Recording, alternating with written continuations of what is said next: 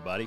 Welcome to the show. In this episode, me and Dan had a continuation of our summertime scouting episode we did on Tuesday. And we just answered all the questions that we kind of didn't get to on Tuesday, plus a whole bunch more. It was a really good night. Had a lot of information that spewed out of Dan's mouth. So you don't want to miss a second of this one. Before we get into the episode, got to tell you about what my sponsors have going on. Exodus has something cool going on. It's their 8th year anniversary, which is one of their biggest sales of the year. So starting today, May 19th, or anytime after May 19th, up until June 12th, or while supplies last, you can save 25% off their entire Exodus website. And they're doing something real cool for Before the Echo listeners. If you guys use the code BTE at checkout, you get to save that 25% off. I've also left a link in the description. If you guys just use that link, it'll automatically go to their website, and that BTE code will automatically be put into your cart. So when you check out, you'll get that 25% discount. That's right, 25% off. That includes the Exodus Render, the brand new Rival, which I got a handful of those now. I'm going to get them out and start using them. I heard some really, really good positive feedback on that new camera they have out. Any of their arrows, merch, anything site-wide, you get their 5-year no BS warranty. Some of the best customer service in the industry, as well as just a great group of guys that you can put your trust in as far as cameras go. Pretty cool guys. If you haven't checked out Exodus, get on their website, exodusoutdoorgear.com, and use the code BTE to save 25% off. Also, want to give a shout out to Osseo Gear.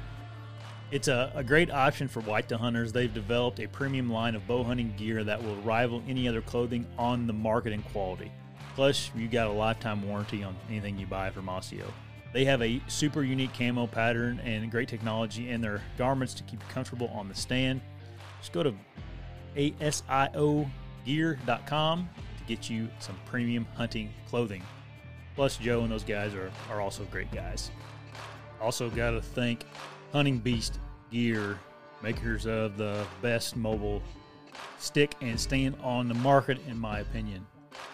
There's no other stand that gives you the weight to room ratio as the Beast stand does. And anybody that tries one out seems like they're extremely happy with it.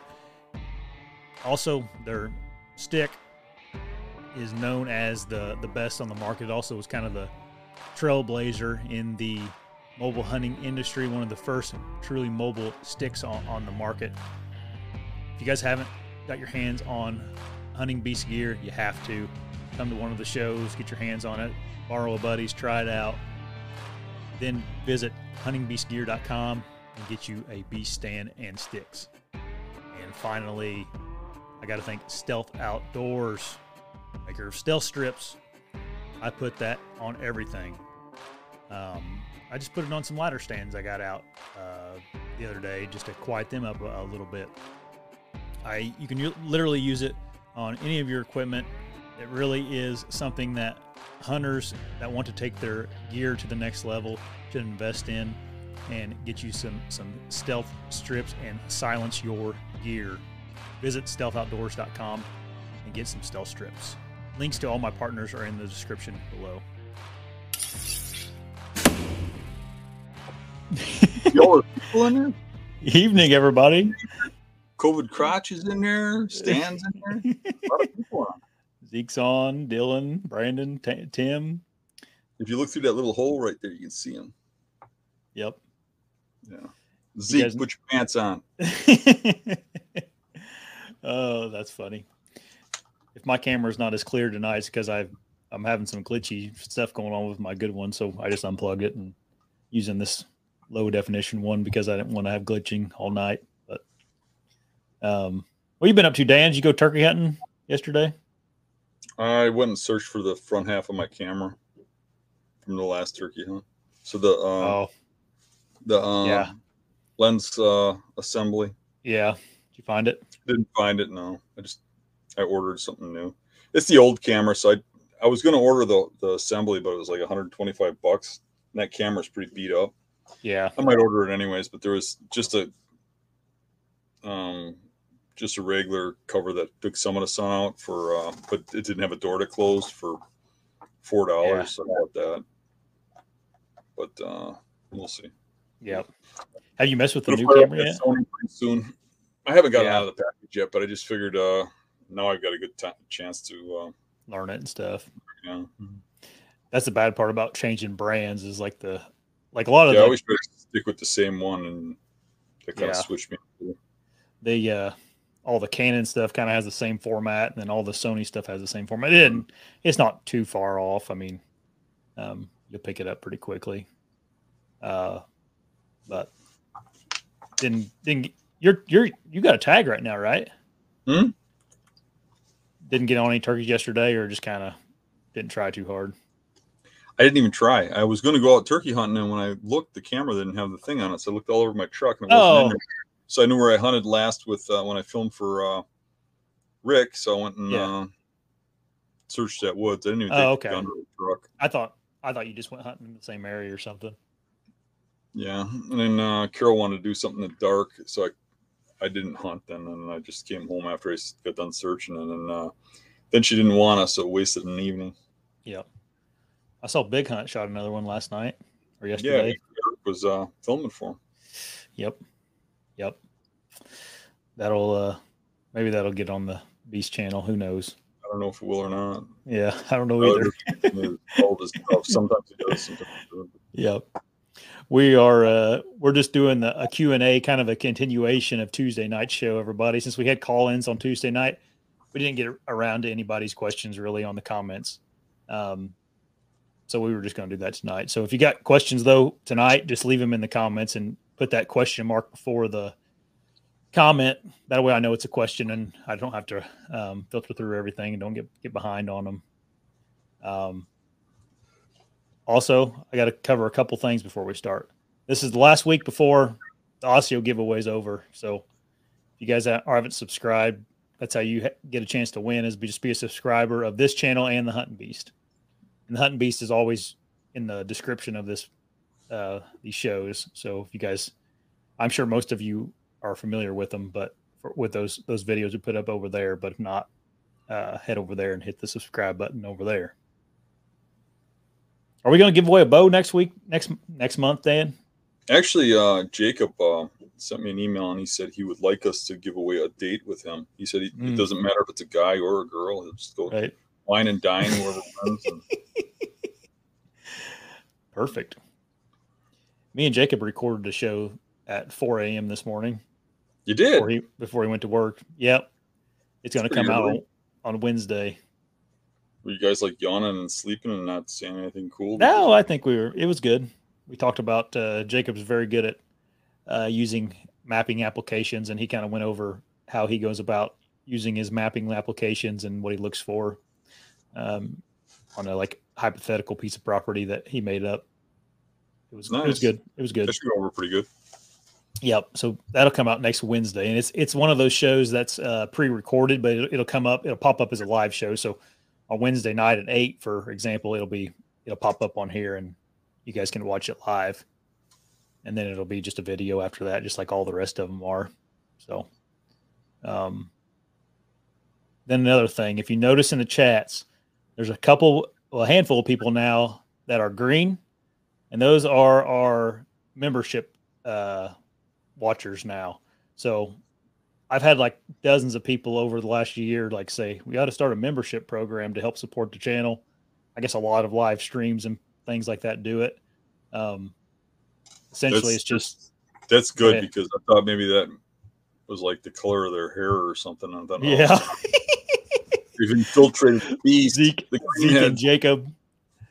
But it's $2.99 a month for the standard subscription, and you guys get emojis you can use. There should be some emojis. I don't know exactly how it works. I think maybe Jacob can leave some of the emojis he has on the chat, but I made up some funny emojis that are me, Dan, and Rick, essentially all different faces and stuff. Cool. Yep. So I think that's like YouTube's way of having a way to support your channel where people can help support that want to, and people that can't or don't want to don't have to. Yeah, it's kind of a cool thing. I like it. Yeah, I hope that's not the. It looks kind of weird in the chat. Maybe I just can't see it, but let me know if it's working, everybody, in the chat. I see a green dollar sign and the green lettering on everybody's name. That's got it. Yep. I see that too. But anyway, there's that, and then there's one that's $9.99, and that's just it's the same thing, but we like you guys more, essentially. No, I'm gonna do something different for the people that pay the $9.99, whether that be just like a extra video I make for everybody or something. I'll do something every month, once a month. I'll just do something. Maybe it'll be just I'll get on there and talk to the people that are subscribed and all that kind of stuff. Or I don't know what they call it, a subscription, or it's just a membership. But it was actually wasn't too hard to do. It just took a long time. I actually started it about a month and a half ago. I talked to you about it, Dan. You probably forgot about it, but I remember. YouTube just took forever to like approve everything. You got to send them all the information, and they have to approve it. And they just got back with me last night about it approving. So that's what that is. If you guys want to join, you can. I think it's right next to the subscribe button is the join button now. No obligation at all. Nothing's going to change. It's just another way for us to make ends meet on our end. All right, let's get into some Q&A. Unless you got anything real cool to talk about, Dan. Nothing real cool going on. Nothing exciting happened since Tuesday night. Just Wednesday went by. I'll throw up if anybody joins. I'll throw up. Thanks, Tim, for the membership, and same for you, Photo Bob. I bet you have some cool stuff. You got a cool profile picture. Let's see here. There was a couple questions that came through on the Hunt and Beast forum. I was going to do something too. I was going to share my screen because last time we talked about the Beast forum, a lot of people didn't know it really even existed, Dan. So I was just going to while I asked this question, I was going to share. Surprising. That always surprises me because it's been around so long. It's kind of. Yeah. I think everybody knows about it. But... So this is my messages here, but the forum here it's thehuntandbeast.com. And Dan, how long has it been around? Like 2006 or something you put it up? Yeah, that particular forum's been around 2006. We had one before that started around, I think, 2000. Yeah. But there was a breakup with my old partners, and I went my own way. I didn't like what they were doing. And me and my wife and my son built this site. So yeah, it's kind of clunky, and one of these days I'll get in there and clean it up. But there is a lot of members. A lot of them don't post. A lot of them just read. But you can go to places like the Deer Forum, right here, and at the top of it somewhere there's a stickied post that has all the greatest posts and topics from back in the 80s and stuff. All-time best tactical threads. And it's got some really good content. Unfortunately, some of the pictures are missing. But yeah, some of the members helped out and categorized everything, which was really helpful. Yeah. But if you're looking for certain subjects to learn,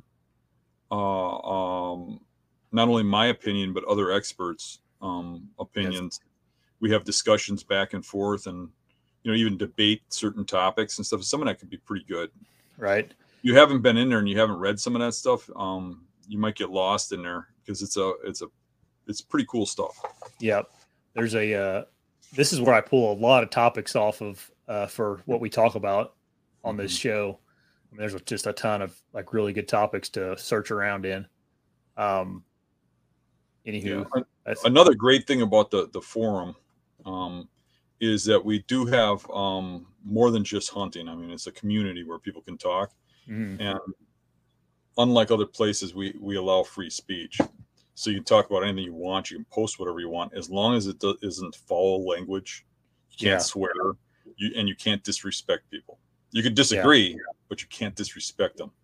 Right. So but it's a great place where you're not infringed like on YouTube or Facebook or one of them. So it's a pretty cool place. All around. Anyways, Michigan Public Buck 24 on the forum asked a question on there, and I was going to make sure I got to it. He asked, what is enough sign to hunt a spot in the various parts of the season when it comes to sign? He's asking how much sign is enough sign to set up on. Well, geez, it doesn't have to be much. It just has to be enough to convince you that there's something big coming in and out of something. For me, the main piece of sign is I have to believe what I'm looking at is fresh. It's not old. And I have to believe that it's in close relationship to where that buck is bedding. If I'm looking for a mature animal. So for me, the main ingredient is that the sign is coming in or out of something that is bedding, in my opinion. Other than that, I mean, it can be a rub or two at a certain height if they're fresh on a trail leading into, a dogwood patch, or it could be one or two big tracks that look like they're within the last day or two coming out of an area that goes into a dead end of a point, and you figure there's no food in there. What's the deer doing in there? I guess this time of the season, I mean, you'll expect a little more like sign during rut, but not always. Big bucks can go through some pretty good areas without leaving sign sometimes. So I guess it doesn't take much sign to convince me. It's just it's more the age of the sign and where it's coming and going from. Yeah. I mean, you could have a single track that'd be enough for me, a fresh track that has, I mean, that's almost as good as a trail cam picture, saying that he was here this morning, Heck, sometimes I'm setting up on no sign. Sign it where I can see a trail, but I can't see sign that there's a big buck there, but I'm reading the terrain and saying that's the best looking area in the woods. Like if I'm on a road trip or something. And I know I've been burned by that because I've gone into areas where I know of a giant buck and I scout every inch and I don't find it. And I end up burning the area out. Right. Because he's not leaving sign in his bedding areas or whatever. And I just keep moving around. And, sometimes you just have to hunt an area down, and you just have to, it shouldn't take that sign to convince you that it's hot. I mean, sign is a great confidence booster, but I've killed an awful lot of bucks just based off the terrain. Yeah. I know you have too. Your area is even more prone to that than my area. Oh yeah, for sure. I mean, in the hills around here, it's so rocky up top and stuff, that it's not like you're following deer tracks per se. They don't really leave tracks. So you got to trust the terrain.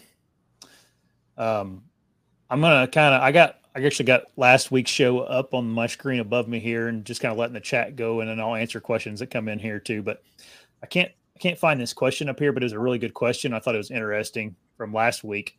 Someone asked us would we rather kill our target buck in velvet or hardhorn?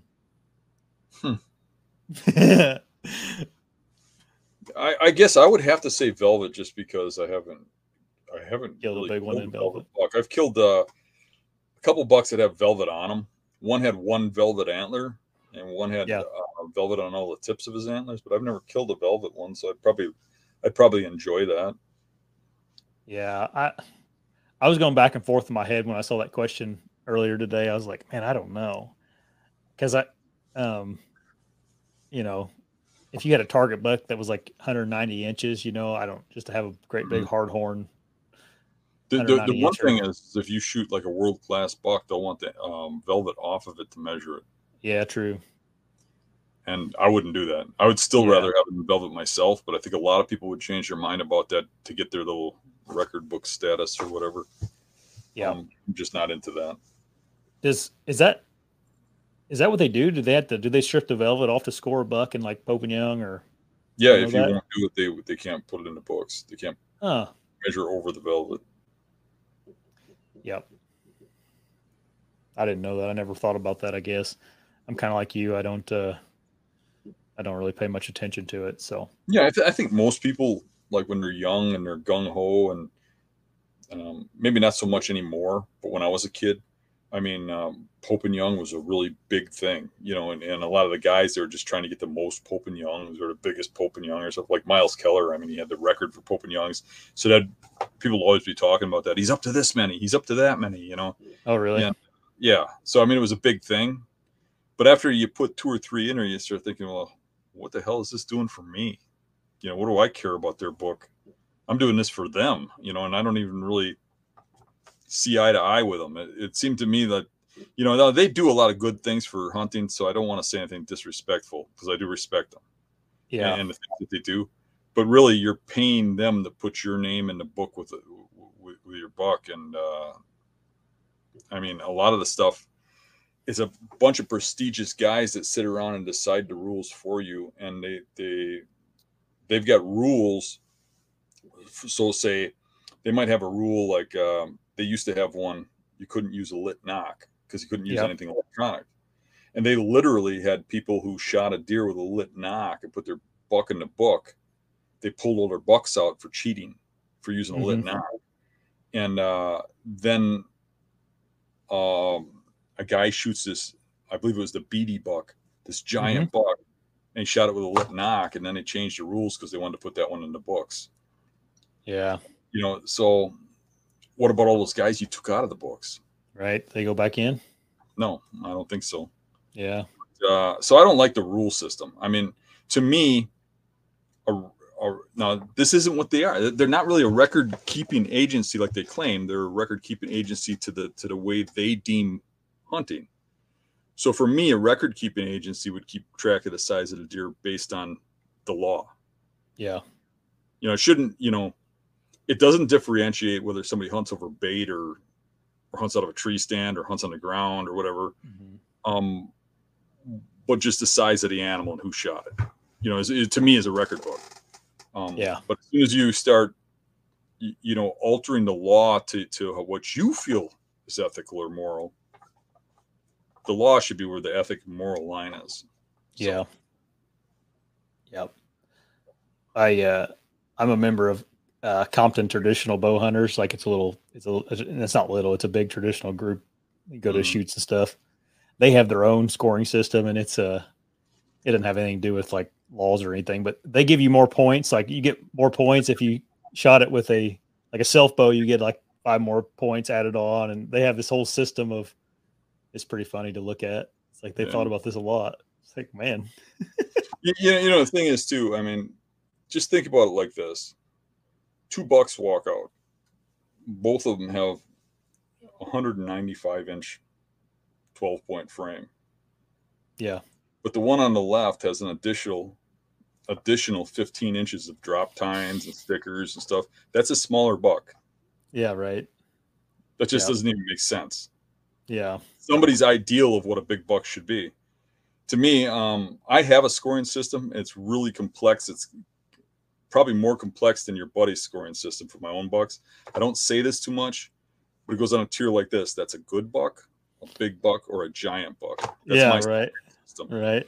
Because to me, if I shot an 8-year-old buck that had bases like Coke cans, was 12 inches wide, and had just a fork on each side, and it was a 4-pointer, and was just massive and heavy and burry, to me, that would be a much bigger buck. Yeah. Than a clean 10 2-year-old that makes Pope and Young. Yeah. Yeah, right? For sure. I mean, for me, yeah. I mean, I think most people would look at it and go, yeah, that's a bigger buck, but this one scores better. So, but I don't know. It's just, and that's a personal preference. I'm not saying what they're doing is wrong. It just doesn't match what I do. So it doesn't fit my narrative. Right. Another question that's a little bit controversial that came up last week we never get to is Jameson the One asked it. He said, what to expect the first year crossbows are allowed in your archery season. He said, I guess Minnesota, the governor, signed away from our first archery season without an age restriction on crossbow use. What to expect? Yeah. He's probably just curious. Yeah. Usually they just, like 7,000 of them are going to show up where you hunt, and they're just going to kill everything. Opening day, everything will be gone. No, it's not that much difference. They do kill some deer, but it's really not that much different. Most of the areas have such a high population. I don't think it makes that much of a difference. I think it makes a difference personally, but when people talk about all the deer getting killed by crossbows, what they're forgetting is they're a little more efficient too, and they're actually killing the deer. I know guys that were killing 4 or 5 deer a year for the recovered one. Yeah. Or at least majorly crippling them because they were having hard times with bows. They don't see right. Their eyesight's off. They don't shoot good. And they get a crossbow with a scope and they start killing stuff. And then they're only shooting one deer and they're out of the woods. So it's all a matter of how you look at it in perspective. I wouldn't care 2 cents about what somebody's doing with a crossbow. I worry about me. Yeah. And if you take that mindset and not worry about what everybody else is doing and just keep hunting the way you hunt, it really ain't going to affect you much. You might run into a little heavier pressure. Just keep looking, move over. You'll find a deer. Mm-hmm. It's really not that big of a deal. That's probably an unpopular answer, but it's true. Whenever crossbows became legal here, I don't really recall the first year it being drastically different. I've never seen much of a difference. And what I do think is maybe over time in 5 years or something, you start to see, hey, the deer numbers are down a little. They're killing a little more deer with archery equipment. You start to see a difference in the killing. I mean, if you're on a farm and there's you and another guy hunting there, and then all of a sudden they let 6 guys in there with crossbows, yeah, it's going to make a difference. Sure. But even if you had 6 guys there already and they started using crossbows, I don't think you'd see that much of a difference. They might all kill deer, but I think they're going to get their deer and get out of there instead of wounding them or spending a whole bunch of time in there spooking them off. Yep. They are efficient killing machines. I don't argue that at all. It's really huge to not have to draw the bow. When I get busted out of a tree, I don't know about you, Josh. You can say how it is for you, but for me, when I get busted out of a tree, it's almost always on the draw. Mm-hmm. When I make the move, it's for sure the most movement you're going to make in the whole process. Yep. Furman Miller, he's the one that called in that we couldn't. He was glitching or whatever, didn't have good internet connection. He asked a question last week. He says, if a buck you were shining or glassing disappears, how far do you cast your web until you find him again? Oh, well, that's a good question. I mean, that's hard to give an answer to. I usually look at it as in blocks. So as far as I think that deer can get, now, I mean, if it's vast woodland that goes forever, it's kind of hard to make that assumption. But I mean, if you're starting to cross roads and all that kind of stuff, yeah. If the roads are close, I think I'd cross them. But if the roads are, say, quarter mile away, I think the roads would block me in, But basically what I do is I go from the spot where I had the confrontation from, or the confrontations where I've seen him. And I kind of go from the center there out, and I just trying to look for where he could be hiding, where he could be. And I look at it like I'm hunting a person. I know it sounds weird, but I try to give them an intelligence. They don't really have one, but they have with the way they smell and stuff, they have a knack for doing it as if they had an intelligence. They hide. So I look for hiding spots that have the ingredients that a deer needs to survive for a bedding area. And it's almost like if you're playing Army, and somebody's hunting you down, and you look at that wood lot, and you say, where would I hide where none of these guys would look for me? And that's where you find those bucks when they're in those areas a lot of the time. So I would just scour through that area around there and find as much of that as I can, and just keep expanding that radius until I figure I'm not on them no more, or I'm not seeing them or whatever. But I don't think I'm getting out a half mile or anything. I mean, I just had a conversation with somebody online. It was either this morning or yesterday or something. But he was telling me he's got this big buck he really wants to kill. He's getting pictures of it, and the pictures are at like 4 in the morning, midnight, and he's not getting anything in daylight. And he's asking me, how far away do you think this deer is? And my response is, could be a mile, it could be right there. But my general instinct is to believe it's right there under your nose someplace. If you're getting multiple pictures in that spot, those deer don't travel all that far all the time. You get one picture of them coming through, he could be coming from anywhere, especially towards rut. Yeah. But throughout the season, you're getting pictures in one area. I mean, I'm thinking about the bucks that I've shot, the real big ones that live out in these marshes and swamps and stuff. Man, I've had cameras out there and you pick up pictures of these things and it's midnight, 2 a.m, 3 a.m. You're not seeing any daylight movement until you get into that core area of about 5 or 10 acres. Yeah.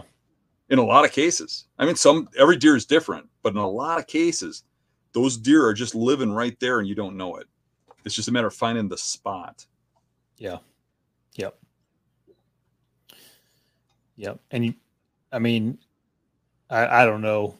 I guess it depends on how big a deer it is, but if you're hunting, public land and you don't have permission on private around there, it's like, I wouldn't waste like a whole bunch of time looking for them if you don't have access to it at all anyway, unless you feel confident you can start knocking on doors and finding, right, getting permission. But so I wouldn't worry yourself too much. It might not be off of that public is what I'm saying. No, it might not be right there. Yeah. You just have to, and then too, I mean, I'll hunt down an area. I don't find that buck. I mean, because usually I could take a pretty big area. I could take 40 acres and hunt that in 2 or 3 hunts and know if that buck's there. Yeah. But if he's not, I'm out of there. Yeah. Unless it's some super giant freak where I have to spend some time at it. And then my odds are going way down because when I hunt those core areas, I either run across him or he's not where I could kill him. Yeah. And I guess that's what I meant. Is like, he's either there or he's gone. Like, don't sit there in that 50 acres and hunt it 47 times all summer because you shined a deer in the middle of the summer and you haven't seen him since. He might be there, but I don't know. If you've hunted him a couple times, it's like, well, better go find a new one. Let's see here. There was one other question that was pretty good from last week, or not last week, Tuesday. Mitch Vamos, he asked Dan a question. He said, on your private spot, did you ever do any land improvements or just kind of leave it be? So I know it's he said he knows it's a vague question. He's just curious. Well, the only land improvements I've done there is to put in food plots. And other than that, I haven't had the access or been allowed to. Yeah. Like doing hinge cutting and clearing and all that stuff is what you're talking about. Yeah. Yeah. That's all I've ever done too is food plots. I've never really messed with anything else. Other than most people, when you don't own the land or you're not related or something, most people don't want you out there mowing on their forest or planting trees or, Yeah. I did do some cleaning out around old apple trees. There was an apple orchard there at some time. Dave's owned it for 30 years, and the apple orchard was grown in with brush and stuff back then, where you had to really look and say, holy crap, there's apple trees in the forest in a row. Yeah. So that apple tree's got to be like 50 years old. Half of them are dead now. There's there's 6, 7 of them out there. And I've gone around with a chainsaw and cleared all the trees surrounded so they could get some light and stuff. And the deer could have some space. But that's as far as I've gone as far as manipulating the land. But I can tell you there is a lot of things I'd like to do if I had those options. But even if they gave me permission now, I wouldn't because they're probably going to sell the place. Yeah. What kind of things would you want to do on that property? I think I would want to make some brush lines and stuff to connect some areas where the deer could have a little privacy. I think I'd like to put some pine trees around the outside borders. Mm-hmm. Make the deer feel a little more comfortable rather than having neighbors staring at them or in plain view, like a heavy pine. Like a wall almost for them. Yeah. Mm-hmm. And put those around the borders. Maybe some of the more wide open areas, you put a path that has pines across the middle to make the openings smaller so the deer feel more comfortable. Maybe some blockades that sort of the deer that are in certain areas can't see my approach. That would be huge for me. Maybe cut some little openings into bigger areas that are just solid trees to allow some light in to get some brush growing so that you get some more bedding. Those kind of things. Mm. Make it a little thicker on the tops of the little ridges where they can bed underneath the ridge on a leeward wind. Yeah. I've had 150 ideas on some of the properties I've hunted over the years, things I'd like to do, but you can get carried away with that stuff too, because the time you put into that. Yeah, I know. You probably find a lot of deer scouting. Oh yeah. Yeah. Me and Gary were talking about that a while back, about just getting fed up with screwing around with all this crap. And, he's like, we could be on public land finding a deer that's twice as big as what we have on our private anyway, Dave's is certainly like that. I mean, if I find if I got food in there for him beyond the natural food, like food plots, yep, and the place is loaded with deer. If I don't, it's a ghost town. Yeah. Yep.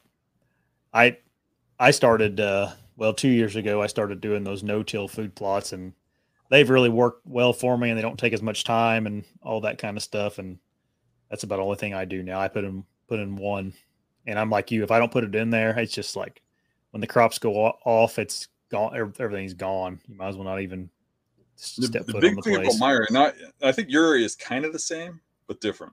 Mm-hmm. You got all those hills nearby, and if you just cut down all those fields, you're just going to go to those hills, in my opinion, if there's nothing there for them. But where Dave's at is his land is nice. It's got a lot of food kind of options. Yep. It's got a lot of bedding options, and standalone it'd be pretty nice. But as soon as you get off his property to the other end, I mean, it just drops in the swamp where there's just endless bedding. The neighbors all got great food and food plots, and there's no reason for a deer to be there. I mean, even if I enhance the bedding's better in that swamp. Yeah. You know what I'm saying? Right. So I got to have, the main thing I got to have is a reason for them to want to be there. And the food holds the does there, brings the bucks there. But the bucks will hold there too. And we actually had better success on the local bucks when we had bad neighbors, because they put so much pressure on the deer would come onto our property. Right. But at the same time, the bad neighbors killed everything. So we only had 1 or 2 bucks. Mm-hmm. Now we got good neighbors, and the deer stay on the other side of the fence, and it's hard to get them to come over. Yeah. Catch-22. It is. Yeah. There's good and bad in everything. Yep. Right. Before we go any farther, Uncle Lou wanted me to mention something. He has a Beast Gear giveaway going on his website. So if you guys go to stealthoutdoors.com and you can go over there, and he's giving away a 4-pack of Beast sticks with stealth strips included. So nice. He just texted me. He texted me earlier and I forgot. And he just texted me again to remind me. So, I told him if he gave away, if he used his hard-earned money to buy, a 4-pack of Beast sticks, maybe buy a stand too. Yeah, I'd give away one roll of stealth strips, and I'd buy it with my own money. Reach in your closet to the 400 of them he's given to you over the years. Right. No, Lou's a great guy. Oh yeah. Yep. I got a bunch of it I need to start giving away on this show. At some point in time, but maybe we'll start doing some call-in things and giving away again to the call-ins. All right, let's get to some of the questions. I think I got through all the ones that we didn't really answer last week. I skipped over some just because we answered them during the show while me and Dan were just talking. Johnny has a question here, though. He said, do you believe in wolf country may tend to bed more closer to urban stuff? Do you believe in wolf country deer may tend to bed more early? And yeah, sorry, I read like a 6th grader, but you believe in wolf country deer may tend to bed more closer to urban stuff? Yeah, I think that's a possibility. Yeah, I think I've seen things to lend me to believe that, where you get into wolf territory and the stuff near town and in town and in yards seems to have a lot more deer.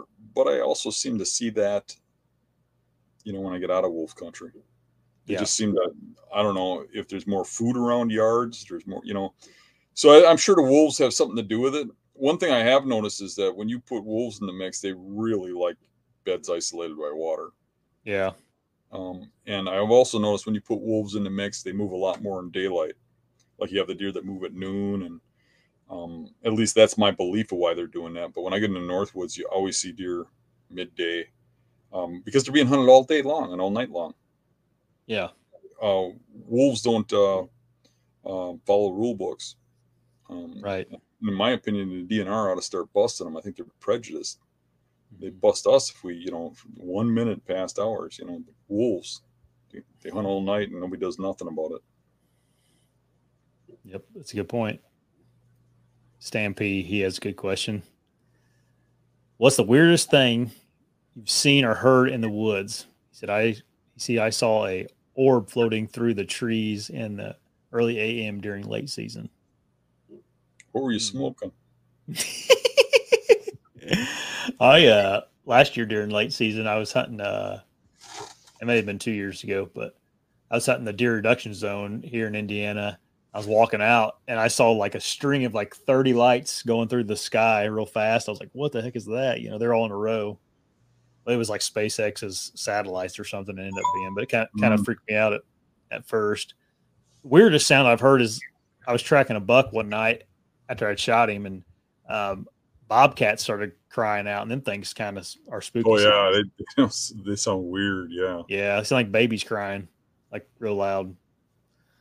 What about you? I don't know about sounds, but I've seen some crazy stuff over the years for sure. One of them, probably the craziest thing, was actually something I captured on trail camera, and that was an image of a skull floating in the air. That was back when we used to have actual film cameras. Yeah, there was a box that had a button that would click, when a deer come by. And I had set the camera up right behind a house that's just down the street from me, where a whole family disappeared except for the kid, and they blamed the kid for murdering him. And I went back to check the camera, and there's a picture in there of a skull floating above a deer running, like a spooked deer running. You should see if you find a picture. I think it's called Spook Buck in the article section of the forum. But it had another picture that kind of looked like a skull, but not as much. But that picture would have really been a huge deal because of how exact that skull looked, but nobody would believe me. They always thought it was altered somehow. Yeah. I did get a guy a guy named Sanio. I think I'm pronouncing that right. He worked for Quad Graphics, and I was working at Quad Graphics, and he did these. He was really into imaging, so he did all this intense imaging for their company. But on the side, he had a business where he worked for the military and for the government, and he would look at UFO photos and stuff, and he was able to decipher if they're fake or real. Mm-hmm. And they used him for that skill. So I told him about it, and he wanted to see the picture, the negative, and he wanted to go over it. And he went over it, and then he called me in his office, and he said that it was when you have a camera, when you have a lens in front of the lens, because those old cameras had a plastic lens and a clear plastic lens in front of the camera. Mm-hmm. He says if there's a piece of dust on it, you get an orb. And he says it's almost always a completely round dot. He says what you did is you got a picture of that orb up against the screen there, or a piece of dust that's on the lens. And he says the funny thing is, it says if you blow that up, and now the picture was a lot better, more pristine, when you had it on because that's low quality. Right. But when you blow it up, you could actually see the teeth in the skull. And you could see detail. And it was so bizarre. And he was just like infatuated with that picture. But still, nobody ever believed me about the picture, as far as not my friends and stuff, but I mean, as far as like media or anything like that is making some money off of it or something. But still pretty cool. Yeah. You able to blow that picture up a little, even though it's low quality? Maybe you can see something on it.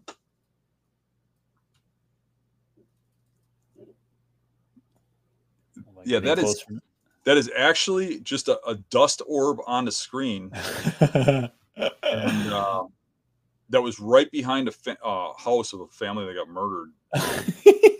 Right when the camera was put there, they were fine, and that's after it was picked up after they were murdered.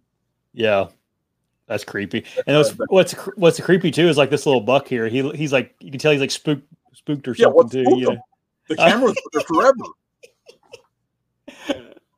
Yeah, it was a bizarre thing.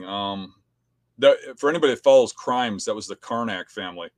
The kid, after he supposedly murdered him, changed his name to Anderson right after that. And it always blew my mind. They had no evidence at all that he did it, and they were able to convict him of murder. Really? Yeah, there was no evidence that he was the one who did it.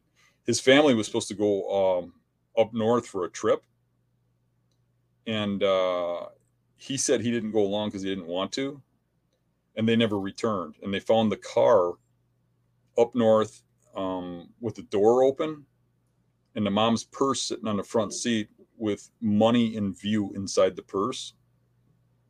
And the family was never seen again. And then, like, I think it was 2 years later or something, they found the father's skeletal remains in I don't know if it was Arizona or Utah or something, in the desert. And they were able to figure out it was him and then do DNA, because next to him was the family dog, which was also missing. And it had a collar on the skeleton that had the name tag on it. So then that led them to believe who it was. And then they did DNA on the bones and found out it was the old man, but they never found the mom or the sister or whatever. And yeah, just a bizarre story. But they claim he did that and then drove back down here or something. But how did he go with them in their car? Abduct him where there's no DNA in the car, in the cabin, or in his house. And they said they thought he murdered him in the house where the camera was. But you should have saw the number of cops and stuff they had over there. They didn't find any DNA in the yard, in the house, anywhere. They had dogs over there, everything. And they didn't find anything in the car or in that building. And then how would he get that guy down south? They convicted him he went to college near where the bodies were found, or where the body was found. And that his personal car had a lot of mileage on it that he couldn't explain. Like, he didn't know where he had gone. And I don't know how you convict somebody on something like that. It's weird. Yeah. That's the night that the lights went out in Georgia. That See what happened about weird things. Yeah. Oh. I also one time I found a complete ram skeleton on a full ram. It had to be somebody's pet or something. Yeah. No, it's not sitting here. I don't know where it's laying. But out in I took the head back, but I found it out in the middle of the cattails, about a mile out. That's crazy. I mean, it is crazy to find it, but it's like animals get out and die, but it's random. Yeah, we found I should have told that one first, because then it would have probably had a little like, wow, that's cool. Yeah. Not after the ghost, right. The floating skeletons of the family that died in your trail camera picture. We found cattle out in the middle of the public land around here. Cattle get loose, and you find a big cattle skull somewhere in the middle of public land, but they get in the hills and can't figure out how to get out. If I could tell one more without boring people too bad, but a couple of years back, I was turkey hunting, and I was driving around the marsh, and I seen a tom out in the field. So I'm like, oh, I can kill that. So I pull up to the parking lot, and there's already a truck there, or a car, or like an SUV there. So like I drive off. I'm like, damn it, because obviously it was in plain view. So I drive around the block, look around, and that's what I'll do when I'm running gun, and I'll go look for them in these open fields, and then figure out where they're going and try to get in front of them. Mm-hmm. So then I make my rounds around, and I come back, and that tom is still out there. Just moved over a little bit, and I look in the car still there, and I'm like, are they hunting or aren't they? And I'm thinking, well, I'm just gonna creep over and see if they got a gun case in there or decoys or something. See if there's anything that shows me they're a hunter before, because I don't want to ruin their hunt. Right. So I park in the parking lot. I walk over to the car, and I put my face up against the car, and I kind of kind of look in the windows, and there's two people in there having sex. And they jumped up and did not like that. I was just like, oh. I never got out of there so fast. You forgot about the turkey. Yeah. You roll the window down. Are you guys hunting? I didn't even hunt the turkey. I just got out of there. That was it. Yeah, there were some shady. Actually, end of the day, I just couldn't even. Yeah. You'll have that. Not very often, but that happens. There's a spot on public land around here that's known for. I've never had problems with it. In hindsight, there's always condoms laying in that parking lot, so I should have known better. Yeah. All right. Let's see here. Good question, Stan. That got us on some rants there. Doe Slayer. He has a question that may be a little hard to answer, but he said, how would you go about early scouting large areas of similar terrain? Example is a large cedar swamp that runs along a river. Spotlighting doesn't seem like a viable option. It's too thick. What does early scouting mean? Right before deer season or something? Yeah, since we're kind of talking about summertime, let's pretend it is deer season. Okay. Or right before deer season, I mean early. So we're scouting what is a cedar thicket along a river? Yep. He said like monotonous similar terrain. So monotonous similar terrain, I'm going to look at it on a map. I made the monotonous part up. He did not say monotonous, but similar terrain. So I don't know. So similar terrain, I'm looking at it on a map. I'm looking at the shape of the river. I'm looking for points in there. I'm looking for grass along the river. I'm looking for islands. I'm looking for low areas along the river. And then I'm looking for openings in high spots away from the river. So I'm looking for elevation changes. So I'll go back and forth between topo and aerial, and maybe I'll look at a mix of the two together. I kind of like looking at them separate. That's why I use hill map a lot. Even though I'm looking at flat terrain, elevation makes a huge difference. And when you're looking at just a topo, you can see the line real clear. But on hillmap.com, it puts one image on each side of the screen, so you can split the image. And when you move, both sides move. So you can look at terrain or topo or aerial on one side and something else on the other. And I'll look at the image of the aerial, and I'll look for something, and then I'll look at where the elevation is. And I'm trying to find the highest elevation and lowest elevations in monotonous terrain. The lowest areas are probably going to be along that river you're talking about. So I'll be looking for oxbows. I'll be looking for grassy areas, beaver dams, things of that. If there's any place where the trees change, it's not going to be monotonous forever. If you have just solid cedars and the elevation never changed, I'd run from that. I wouldn't even want to hunt there. But that's rarely the case. Mm-hmm. It can go on for a while, but generally there's a spot where something else happens. You go up into poplars for a little while, or you got a little line of trees, or you got a couple of trees. It doesn't take much. Just a little higher elevation, all of a sudden you'll get an oak tree or two, almost like an island in the cedars. It doesn't have to be very big. You're going to seek out those higher elevations, even though it's a foot or two. You're going to seek out those lower elevations, even though it's a foot or two. And they're going to look for them changes in the terrain. And the reason they do that is because those are the spots that change the wind, change the thermals, that change the vision, that add a little cover for hiding.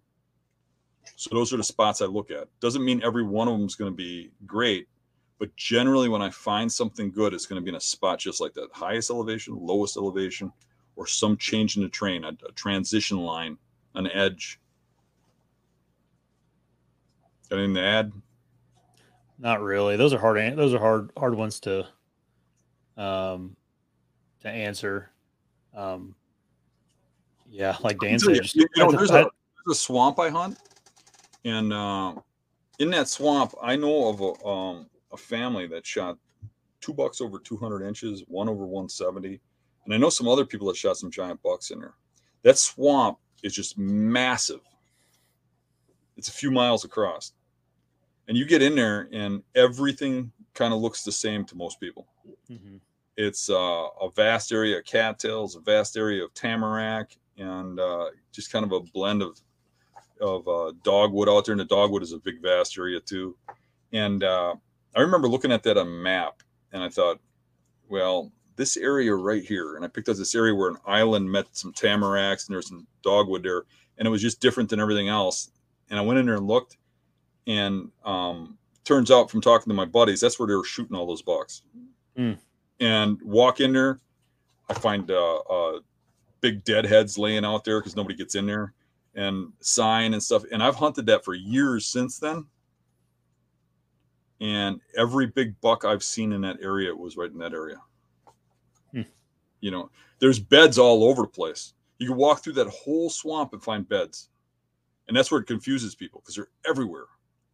But the big bucks were on the points in the dogwood, on the, you know, where the transition lines were, where they had a little advantage, where they can sit in a spot where they can be relatively sure that if you come at them, you're coming down the point of the dogwood, or you're coming down the point of the, you know, there's like one way you're going to come at them. They can either smell you or they can see you, you know, and they have a good setup, and that's going to be along those transition lines and those points and stuff.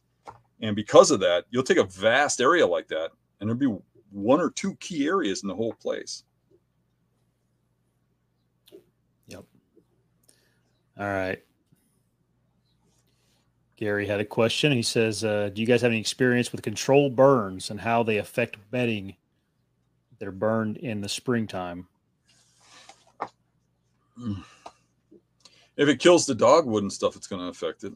I mean, we just had a couple burns here. We have a couple burns every year, and it always annoys me because it seems to me that they burn it every time it starts to get into good deer habitat. Yeah. It's like, they're like, uh-oh. Got to turn that into invasive pheasant habitat. We're going to have to get some of those Chinese birds out here. So they killed most of the dogwood. Some of it comes back. All you can do is look at it after they burn it and see what happens. I mean, if it kills the brush, if it still leaves cover. However, most of the time, honestly, what they burn, the deer I'm hunting are deeper. Yeah. They're off the side. They're not really in grass per se. Yeah. But that's not to say that's everywhere. Like I've gotten down to Iowa, and what I think is like grass up here wouldn't hold a bunny rabbit. Mm-hmm. When you're looking at everything's open fields, it can be the best terrain in the area. Yeah. You know, yep. So it's. Yep.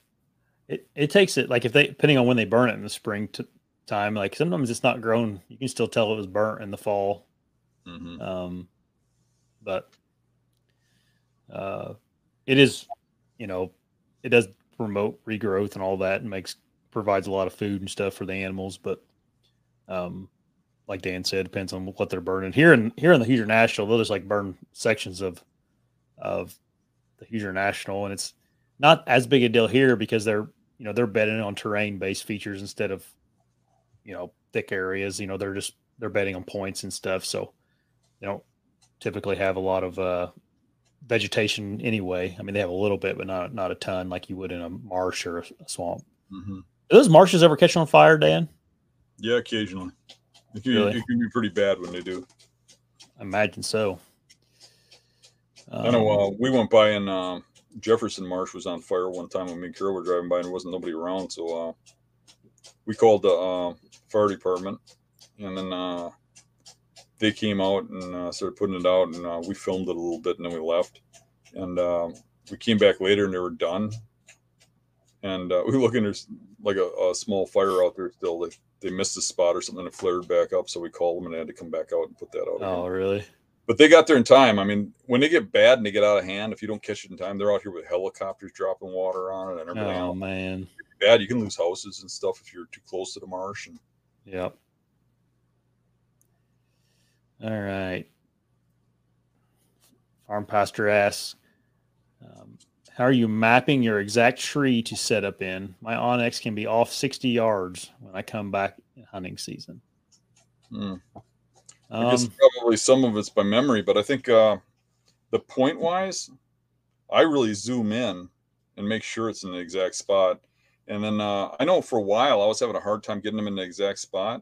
And then when I started using that button that's like mark my location, I found it was a lot more accurate. But what I do is I zoom way in so that I can actually see the tree, and I make sure it's on that tree, basically. And then I do a trail coming in and out, like a access trail, and you can be off a little bit on an access trail, but generally, I'm not. Most of the spots where those bucks are, it's not like it's wide open woods or anything.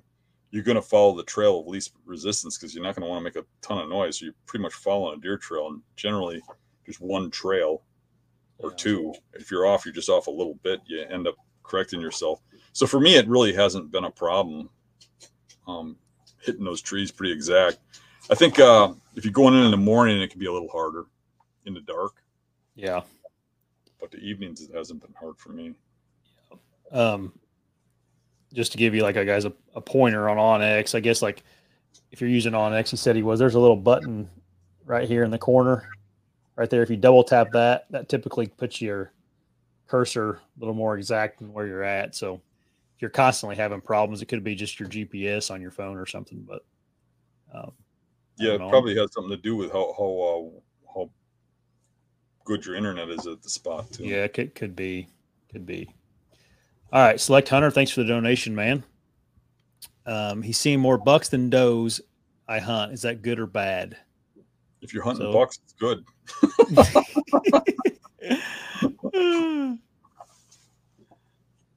Yeah, I don't see any bad in that.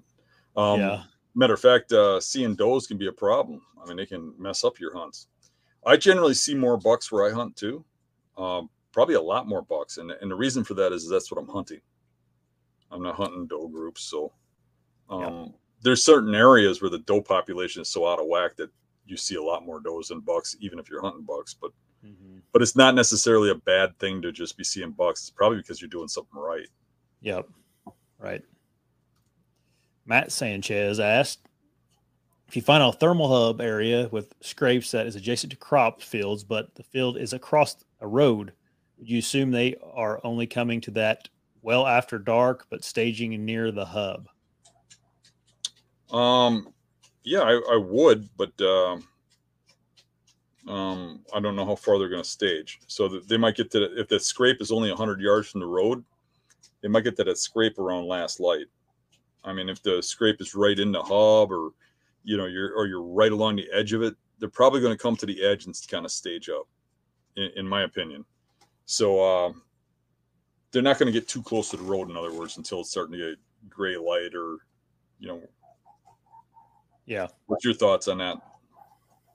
I think that a big mature buck, whether the cornfield's across the road or not, they're going to stage before they go out into it. So I probably wouldn't do much different. I look for stuff across roads all the time. Dan, you do too. Sure. You're always paying attention to that.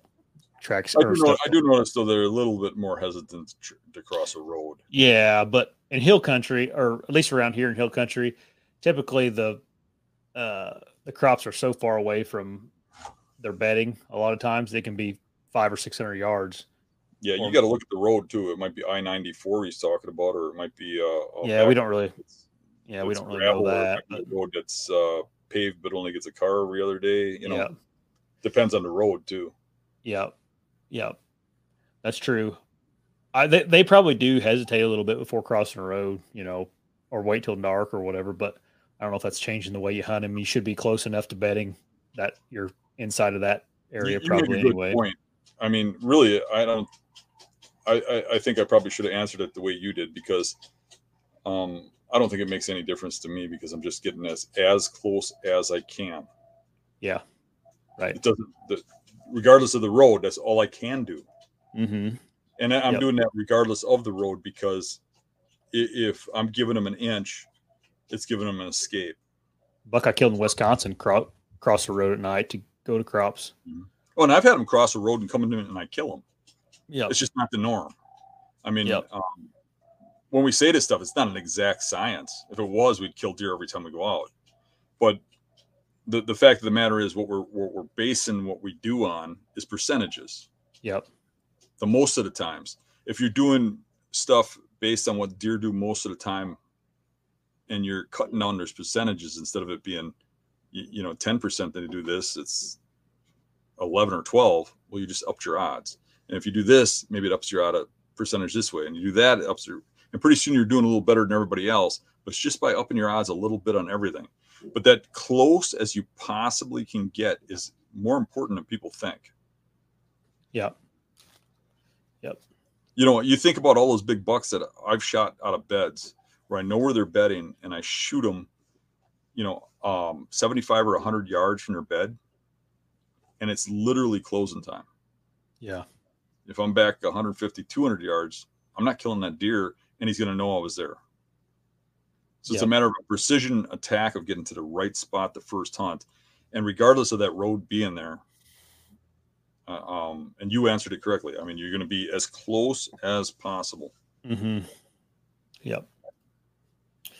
All right. Tyler asked, how thick is too thick in regards to bedding and travel in hill country regarding buckthorn? What's your answer? I don't know. We don't have a lot of buckthorn in our hills here, but buckthorn is, I wonder if that's actually what he means. I'm thinking like we got greenbrier. Right. Like that. Buckthorn, I don't see that stuff get that thick that you can't get through it. Usually there's an underpass that you can walk through, unless it's a young buckthorn, then it can get kind of thick. But once it gets a certain age class, I mean, you can just walk right through that stuff. It's just, it gets kind of thick. But as far as how thick is too thick, I mean, if you're pushing through stuff and having a hard time getting your bow through there, your stand's getting caught on stuff, there ain't too many bucks with a 20-inch rack that are walking through that all day. Yeah. But what they will do is they'll sit on the edge of it and they'll use it as escape. And if they are going through it, you'll find a trail where they can get their rack through. Yeah. Yeah. If he's talking about greenbrier, it doesn't seem to get thick enough. Right. They can go over it. They can hop over it. Yeah. I don't think the thorns really bother them, like they do us, Right. I think they pretty well just walk right through it. And they like to eat it because your bed inside of it and all that kind of stuff. And the hill country stuff that I've hunted down by you, I see them, when I find them most of the time, they're in greenbrier on a leeward side. Yeah.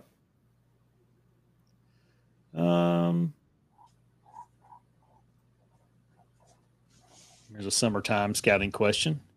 It said, when summer scouting and you come across other hunters or sign of other hunters, camera stands, ribbon, etc., do you avoid the area or use that to your advantage, and how? He's from PA, the most hunted state in the country. Well, what most people do is they just like slash their tires, put a sign on the windshield that says, "This is my area. You come back and have problems." Take their cameras. No, I generally avoid other hunters. And I look at it like this. I look at it a little different. I look at it like if somebody's hunting there, they're probably messing it up and they're probably hunting it too much. And they're picking an area that if I'm picking that area, I'm not thinking right, because I got to find the area where people don't go. Now, generally, if I go where most people go, I'll kill a deer. I'll see deer, I'll kill deer, because there's a reason they go there. But what I think most people do is I think most people, they start out hunting, they want to kill a deer. They kill a fawn or they kill a doe or whatever. Maybe they get lucky and get a buck the first time. But then they step up, they want to get more, and they start killing more deer. And then they want to step up to bigger bucks, and they step up to bigger bucks. And pretty soon they get pretty good at killing 2-year-olds and the occasional 3-year-old. And there's such a difference between, 4, 5, and 6-year-olds than there is 2-year-olds and the occasional 3-year-old, that you have to set up and hunt all different. And most people are hunting deer. They're hunting the sign, the traditional areas and stuff. And sorry about that. Oh, you're good. What I'm hunting is the spots where people don't go, the height spots, the spots where giant bucks will go. And if you keep that mindset, if other people are going there, those big bucks aren't there. Those spots are so delicate. If you hunt them more than twice a year, you usually screw them up. So if somebody else is there, it's already been hunted. I'm moving on. Yep. So it's not a matter of I don't want to interrupt their hunt or, who was there first. Or I just don't want to be where other people go. Period. Yeah. So, Right. I mean, I've had plenty of places where I was killing good deer on a regular basis. I'd go in there once a year, maybe every other year, and I'd usually have a confrontation with a big buck. And somebody finds it. Somebody figures it out. They see it on a video. They move in on me, or they just they're good and they find it. Yeah. However they get there, they get there. Generally, they start over hunting it right away. Even if they hunt it 4 times a year, they're over hunting it, and it usually goes dead. And once it goes dead, why would I even want to go over there? So I just leave and go find another area. So that's one of the reasons you got to have a lot of backup areas. You got to keep scouting. You got to keep finding stuff. There's a lot of hunters out there. There's a lot of people covering a lot of ground. And really, if you think about it, with that many hunters out there covering that much ground, if those bucks went in those areas, they would not live to be 6 or 7 years old. They can't be where those hunters are. They couldn't survive. So you got to find the spots where they can survive. So generally, it's in a spot where nobody would ever dream there's a big buck there. That's a pretty common thing when I find a big buck, or I kill a big buck. You're looking at it and saying, nobody would ever believe you shot it there if any of the people around here hunting. Right. So just keep that in mind. Just you got to avoid those other hunters, because that's not where the big bucks are. Now, you could kill bucks there, but then you get in that mindset, you just keep killing that 2-year-old buck over and over and over again. And when I say 2-year-old, most areas in the Midwest, a 2-year-old is just about pulpit young. Mm-hmm. So most guys are shooting them. I mean, a lot of guys will call 2-year-olds like little 6-pointers and stuff, but that ain't necessarily true, or at least not to the areas I hunt. Some areas that probably is true. But. Yeah. Yep. One thing I would say is, like, if you're hunting in Pennsylvania and you're on public land, you're going to see ribbon and stuff in the woods. It's like, but you just got to find with those that they aren't, though. Yeah. On the other hand, you do see old stands like what you're referring to, or ribbons and stuff that are old. People have been everywhere. It's a matter of if they're active. Right. All right. Jacob had a question. Jacob, thanks for joining the membership, man. He says, would you rather kill a 145-inch buck you had multiple years of history with, or a 160 during the rut you had no idea was there? I'm taking the 160 probably. Can I see pictures of them? Nope. Just gotta imagine. I don't really care too much about score, honestly. Yeah. But it would really matter kind of the look of the deer and kind of what kind of history I have with it. Yeah, it's like 160-inch 6-pointer. I would probably take the 160, honestly. But I mean, I've seen some 145-inch bucks. Think about that 140-inch 8-pointer I got that's got 13-inch tines. I would take that buck at 140 inches over a 150-inch 10-pointer any day. Yep. So, I mean, hard question to answer. Hard question. For LM asked, how do you guys keep from wasting so much time how do new guys keep from wasting so much time when they are learning the fundamentals? Just enjoy the process, man. Yep. Those are the best years of your life. I can remember being in such a rush to be somebody, to get somewhere, to, kill all these bucks. And I look back now and I think, man, those were the best days of my life. And that learning process and that learning time is magical. Enjoy it. Don't be in such a rush. Yep. It's not really wasting time. Just spend your time out there. Do what you got to do. Just keep moving forward, and you'll get better and better. And pretty soon you'll be knocking them down like crazy. And if you got the bug that bad where you're worried about how fast you can get to the top, trust me, it won't take long. Yep. There's a quote that it's in my head. I can't think of it exactly, but it's something along the lines of love the process, not the outcome, and the outcome will come. Let's see here. Flint must be hunting in Tennessee this year.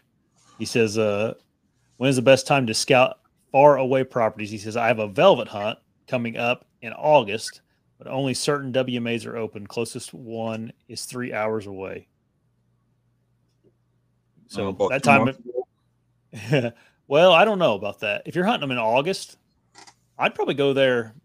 It may be good to go like a couple days before season and just start glassing bean fields and stuff. Yeah, they might be in acorns too. Yeah, true. But you're right. I mean, you could walk the edge of those bean fields, look at tracks. You could glass the bean fields if it's actual hunting time, Mm-hmm. and you can walk into the oak trees and look. I think personally, at that time of the year, I probably wouldn't even scout till it was hunting. If I was scouting that early, Yeah. and then I would just walk the edge of that bean field, look at the tracks. I might get there a couple days earlier and glass some fields. I think that's a real good idea. But I think a lot of them that you'll kill will be in oak flats. And those oak flats, you're going to have to get in there and walk around.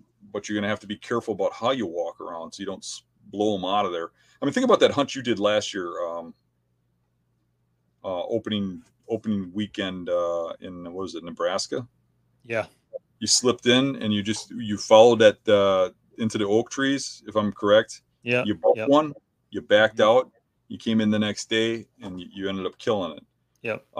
But you didn't necessarily have to bump it. I mean, if you found a sign and you set up the next day, you would have killed it. Yep. So I think that's a really good option, is to just slide in. And I mean, you can glass the bean field, so you can get there early and you can do that glassing. But depending on where you are and how much pressure there are, there's a good chance other people are glassing too. Yeah, it could be. You can see it from roads. Right. I've never been there in August. I'm not sure what the pressure is like. Well, I've gotten on a lot of them in early September. That's how I'm basing it. Right. That way my whole life here. Yeah. I just would imagine August in Tennessee, that has to be super early for them. It's hot down there until probably November. So you should probably not wear shoes and wear shorts and kick every rattlesnake you see. Yeah. Get in the water with the copperheads and swim around. Let's see here. Steve has a question. Have you ever tried to make a buck bed like a mock scrape? Yeah, I have, with mixed results. But I really think that you can enhance a buck bedding area that's already there, but making beds is not really a great option. I think you could make beds if it's in water, and you create a high spot, like some pallets, and then you put dirt on top of them in a cattail marsh. That would definitely become a bedding spot. And if you did 10 of those in a small, like quarter-acre spot, you could do it. But the trouble with creating beds, and I don't mean this to be egotistical or anything, it's just what I've learned over the years of buck bedding. I always laugh when I watch these so-called experts make these videos about making buck beds and making buck bedding areas. And when I used to do a lot of land consultations and go scout people's properties, I'd see some of these properties where these so-called pros would set up beds, and you're looking at like the wind's wrong and stuff, and you're like, what are they thinking? Bucks, when they find a bedding area and they bed there, they're doing it based on how the wind flows and how the thermals are, and that's why they're on those edges. That's why they're on spots so they can see out and stuff. And when you try to create that, it's not very easy, and you don't understand what the deer is smelling and what he's seeing, and it's pretty hard to be perfect. I mean, just look at it like this. I mean, you can find a really perfect setup for a buck bed, kill that buck, and the next year another buck will be there. The year after that, another buck will be there. And you can leave that spot and come back 20 years later and there'll be a buck there, bedding there. Yeah. Why is that? Because it's the perfect spot. Everything flows together. Creating that spot. You can create spots where bucks bed, but creating a spot where a 6 or 7 year old deer will bed, that's a pretty difficult task. I think they have to have everything perfect. I think you're way more likely to find that spot. Now you can take an area that deer bed, and it ain't necessarily a big buck, and you can enhance it. You can cut some trees. You can put down a tree so that it's laying sideways about where the thermal should occur, and get them to lay beside it. And you can enhance those areas, and that'll bring bucks on your property and bigger bucks. But to actually create a bed, a specific bed, I think is doable, but you're not going to do it for mature bucks. It's going to be so rare that you're actually successful in mature bucks that I don't think it's worth the effort. Yeah. I can't wait for a year from now. Dan gets on here and starts complaining about all the pallets laying around in the marshes. Yeah. Uh, That's all you're thinking about is, oh, I get some pellets out there. I get some pallets now. They make a. Those will work because you create a spot where there's all water, Yeah. But, you still should be looking for like if you ask me, if you created those pellets from a landmass out into a point, you made them in a point, so they had their point. I mean, they could bed out on the tip one, and the satellites can bed in a little further, and they can know if danger is going to come, it's going to come down that point. Put like outdoor carpet on top of one of them for them. Yeah, I mean, there's ways to do it, and there's ways to make it, but it's just, yeah, it's just to be a lot of work, wouldn't it? It's a lot of work, and the likelihood of creating some perfect place, unless you have the perfect scenario like that Cattail Marsh underwater that's got some brush out there and it's got the spot to put it, and that's going to be a good spot. You still got to know a lot about bedding, but unless you have that perfect scenario, it's a pretty difficult task. Yeah. Like I said before, I mean, if you think about the tamarack swamp I was talking about, bucks bed everywhere in there. Beds everywhere, right? Mm-hmm. Still, we're killing the big bucks, the mature ones, in specific key areas that are small, right? Yep. So you can have thousands and thousands of beds out there that no buck ever beds in there after a certain age. Yeah. That's what people are creating. You'll get deer to bed there. I mean, you could literally go in the woods and dig dirt and turn it over. And trust me, you can put a camera over. Try this. Dig dirt and put it over. If it's a halfway decent spot, a deer will start bedding there. Yeah. You put a camera over there and look at the size of the deer. Right. Because they like that fresh dirt. I'm just imagining in my head people like building these real nice like dog houses on pallets for deer and floating them out in the marsh for the deer. Yeah. Eric could start building them for people. Right. All right. COVID Crotch 19. What a username. He asked, have you ever had a buck stalk you? He said, last winter on private, I swear a buck would follow me back to the area I camped and bedded on a hill watching me only 60 yards away. They're known for keeping an eye on people. They bed watching the accesses right next to the roads, right next to the farmhouses. So I don't doubt that one bit. I've had I don't think I've ever been stalked by one or had something like that happen. That seems a little weird. But I can tell you there's been times when I'm hunting a deer and it would aggressively mark me. Like I would go hunt a spot. Mm-hmm. After I'd leave, it would come in and like put scrapes around the tree and aggressively rub the trees all around that tree. And you know that because there's no rubs there when you're there. And you come back through the next day to go one step further and it's all tore up. And you're like, what the hell? And then you go to the next spot. And after you're done, that same buck would rip that up. It was kind of interesting. I mean, we actually did get a crack at that buck at one of those spots. He came back and started ripping up the trees real aggressively. He was walking stiff-legged. And it wasn't me, but my buddy got a shot at that deer. He didn't end up recovering it. But that particular deer was real aggressive. Anytime we went into his core area, every deer's got a different attitude. Yeah, he got aggravated, huh? Yeah, he thought he was Superman. He could take us on. All right, let's do a couple more, guys.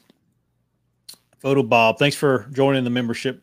Photo Bob, he asked, mature bucks I hunt rarely bed during season where they do in the summer. Do you scout bedding in the summer? We covered this a little bit on Tuesday. Not a whole lot because where they bed in the summer is not where they bed in the fall, kind of like you're saying. Yeah. Sometimes they do, but most of the time where they bed in the fall is different. Yep. We were talking about on Tuesday that, the deer, when we're scouting in the summertime, oftentimes you're just scouting terrain features or, transitions, things like that are common places for deer to be in the fall. In summer, like in these marshes and stuff, I start finding they just bed like into the cattails and stuff, more into the water, and the beds don't seem as secure. It seems like they seem more worried about staying cool. Yep. All right, Zeke Outdoors has one for us. Zeke, thanks for joining as well, man. He says, you ever hunt a buck a while till old age and find it after it dies of old age?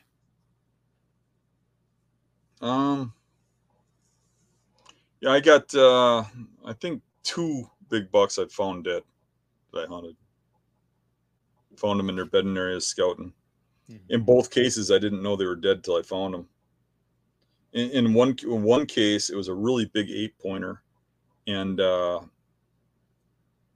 was watching them all the way up until season, and then I never saw him during season, but kept hopping around trying to. And I'm like, he's got to be here somewhere. It was a small area, and never found him. And then in spring, I went in there and I was going to like scout that down and figure out how am I missing that deer. And I found him in his bedding area, and he was in velvet, and the horns were soft under the velvet, like the velvet was crusting off. But he was dead the whole season. So he died right when I was watching him. I don't know, maybe he got one of them bugs or whatever. What do they call that? Like you guys get that a lot. Yeah, you guys get that a lot. Yeah, we get it every now and then up here, but not as much as by you. Yep. I found one I was hunting a couple of years ago, probably 3 years ago. I actually missed him. I found him this spring dead. Looked like he died the year I missed him too. He was pretty eaten up and everything, or rotten. But that's the only one I think I've actually found that I was hunting. I found him in my uncle's taxidermy shop a whole bunch of times. Yeah. Every year that happens. Some deer I have on camera ends up in there. Let's see here. This is something I was going to ask last week, and I kind of forgot about it. Do you ever sit, John asked, do you ever sit on stands in the summertime and watch deer? I think it's a great idea. I used to do it a lot when I was younger. I haven't done it in a long time, but I should. Mm-hmm. But the trouble is you got to be careful about it. What we call that is observation stands. Yep. I've been doing it a little bit right before season, but I used to do it a lot, like from June on, when I was younger, more aggressive. And definitely I had a lot of deer I located doing stuff like that, and got on them. But the thing is to make sure that your wind and your scent trail is not going to be anywhere near that deer is going to walk. And we talked about this a little, I think, last week. You got to have good optics, good binoculars, high power ones, a good spotting scope, and you got to be a distance from them and somewhere where he ain't never going to get to. Because if you spook him, it's over, right? Yep. But get into a spot where you can see several fields, get up a tree real higy. That's why you need good optics. You need to be able to see a distance. And you can cover a hell of a lot more than you can cover with a trail camera. Mm-hmm. And the thing is, in summer, those deer, those big bucks, those older ones, will get into really.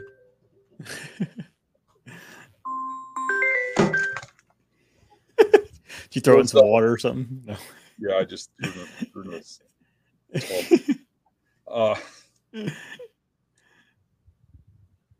Lost my point. Yeah, I know. The point is, yeah, it's a good idea to get up in a tree stand and look for deer, as long as you have a good escape route and not bumping them off fields. Have good optics to do it with. Right. I think you covered it pretty well. I think you were wrapping it up, honestly. Let's do a couple more here. We got some quick ones. Paul asks, do you shoot does in your buck areas even before you get your buck, Dan? Sometimes. Depends on the area and my confidence in the area, and if I plan on coming back. Yeah. So a lot of times I'll shoot a doe like right before closing time in a buck area that I'm not going to come back to. But I can say that has haunted me a time or two. I think last season, early in the season, I did a stand that I wasn't real confident in, but I had something going on. I had some trail cam pictures going off of a lot of deer activity all of a sudden. And I thought, well, maybe something's going on here. I'm going to just watch it because I can see a bigger area and it's a decent spot. And then I thought, you know what? It's a good opportunity for me. I'll shoot doe just before dark. There's been a lot of them coming out here. And a doe came out, was wandering around in front of me. I was watching it forever. Nothing else moving. Put an arrow through the doe. It runs into the brush. I watch it die. and I glance off to my right, and there's a buck standing there, and I'm like, oh, that might even be a shooter. It obviously watched me shoot that deer. It doesn't know I'm in a tree, but it saw something happened. Yeah, right. And it's kind of like alert. Its ears are up and like, what the heck just happened? So I'm watching it, and I'm like, I don't know if I'd shoot that or not. It was, probably Pope and Young, but barely, right in that big 2-year-old, small 3-year-old kind of range. And you're like, I don't know, come a little closer and I'll let you know, So I'm watching him. He's out about 75, 100 yards, and I'm watching him, and something on my peripheral catches my attention, and I look down, and there's this giant buck walking right underneath me. I grabbed my bow, and I ended up, that's the one I shot in the neck when it looked up at me. Yeah. But I don't think that buck would have ever looked up. I think it would have walked right in. I think it would have killed it cleanly, easily, if I had never shot that doe. Yeah. Right. But at that time, I didn't even know that buck existed. But when I left, I got down and pulled the card out of a camera I had nearby, and it was full of them for the last 3 days. Mm-hmm. That was a regular camera, and the camera that was going off like crazy was a cell cam. So it can hurt you. But I do not specifically hunt does. Right. I think it's a waste of time. So if say I want to go on a doe hunt for a weekend or something, right? That's 2-3 days. I could be out of state hunting bucks someplace else. Right. Even if I don't have a buck tag that weekend or whatever. Mm-hmm. I want to be hunting bucks as much as possible. If you want to put as much bone on your wall as possible, or as big as possible, the more hours in stand is probably the number one ingredient. Yeah. So spending time shooting does does not do that. Mm-hmm. I mean, I like having meat. I like making sure I have a little extra. So I like shooting does, but I'm tending to like shooting them during gun season a little more because I do those drives and stuff, and then they ain't really hurting nothing. Right. All right. One more here, guys. And sorry if we didn't get to all your guys' questions. Goomer 22, he had a question that kind of went off what we were talking about earlier about pressure. Says, how far from hunter sign do you stay away from? He says, does it depend on the hunter sign? He's like, what if you find good deer sign with tree stands and trail cameras 50 yards away? Do you hunt it or do you avoid it? If it's big buck sign and you think it's in a good area, I would probably try to figure out where that deer is coming from or going from, because I think if it's coming through there on a regular basis, that guy would have killed it. And if it's either the sign is real new, or if it's a real big buck, he's figured out that guy's there, especially if there's a stand and a camera there. The guy's been there a few times. So the sign could have been before he put the camera stand there. It could be done at night, but I would have to say 50 yards is too close. I'd say 50 yards, that guy is onto that buck, the buck's onto him. It's a bad situation of something where you're hunting something right at the edge of dark. And I would probably look at a map and try to figure out, I would take it as if I had a confrontation with that buck there. Where's he coming from? Where's he going to?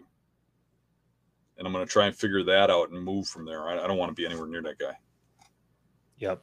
So how far is too far? How far is too close? I don't know if the guy's actively hunting it. I'd say probably 100 yards, but I have had some pretty good success on a guy who's set up on a bedding area, and he's 100 yards from the bedding area on a trail they use every year. And you see that the stand's kind of permanent. It's kind of grown in a little bit, but he's actively using it. You start finding those deer still bed there, but they know that guy exists, and the bigger bucks will swing to the downwind side, the predominant downwind side, just out of view and the next transition over. And I've had success with that. Doesn't mean that's every time. A lot of times they'll just abandon it. Mm-hmm. But I have seen where big bucks will bed there anyways and then move around, like circle the area where the hunter is. Right. Yeah. If you're seeing a bunch of sign in whatever sign you're seeing, like a tree stand or something's only 50 yards away, you may want to question if they're actively using it. It may have gotten abandoned or something. So something to think about, Goomer. All right, everybody. Thanks for everybody that joined the membership tonight. We got a handful of guys that joined. Appreciate that. Everybody have a good night, and we'll talk to you guys next week sometime. Thanks, everybody. Bye.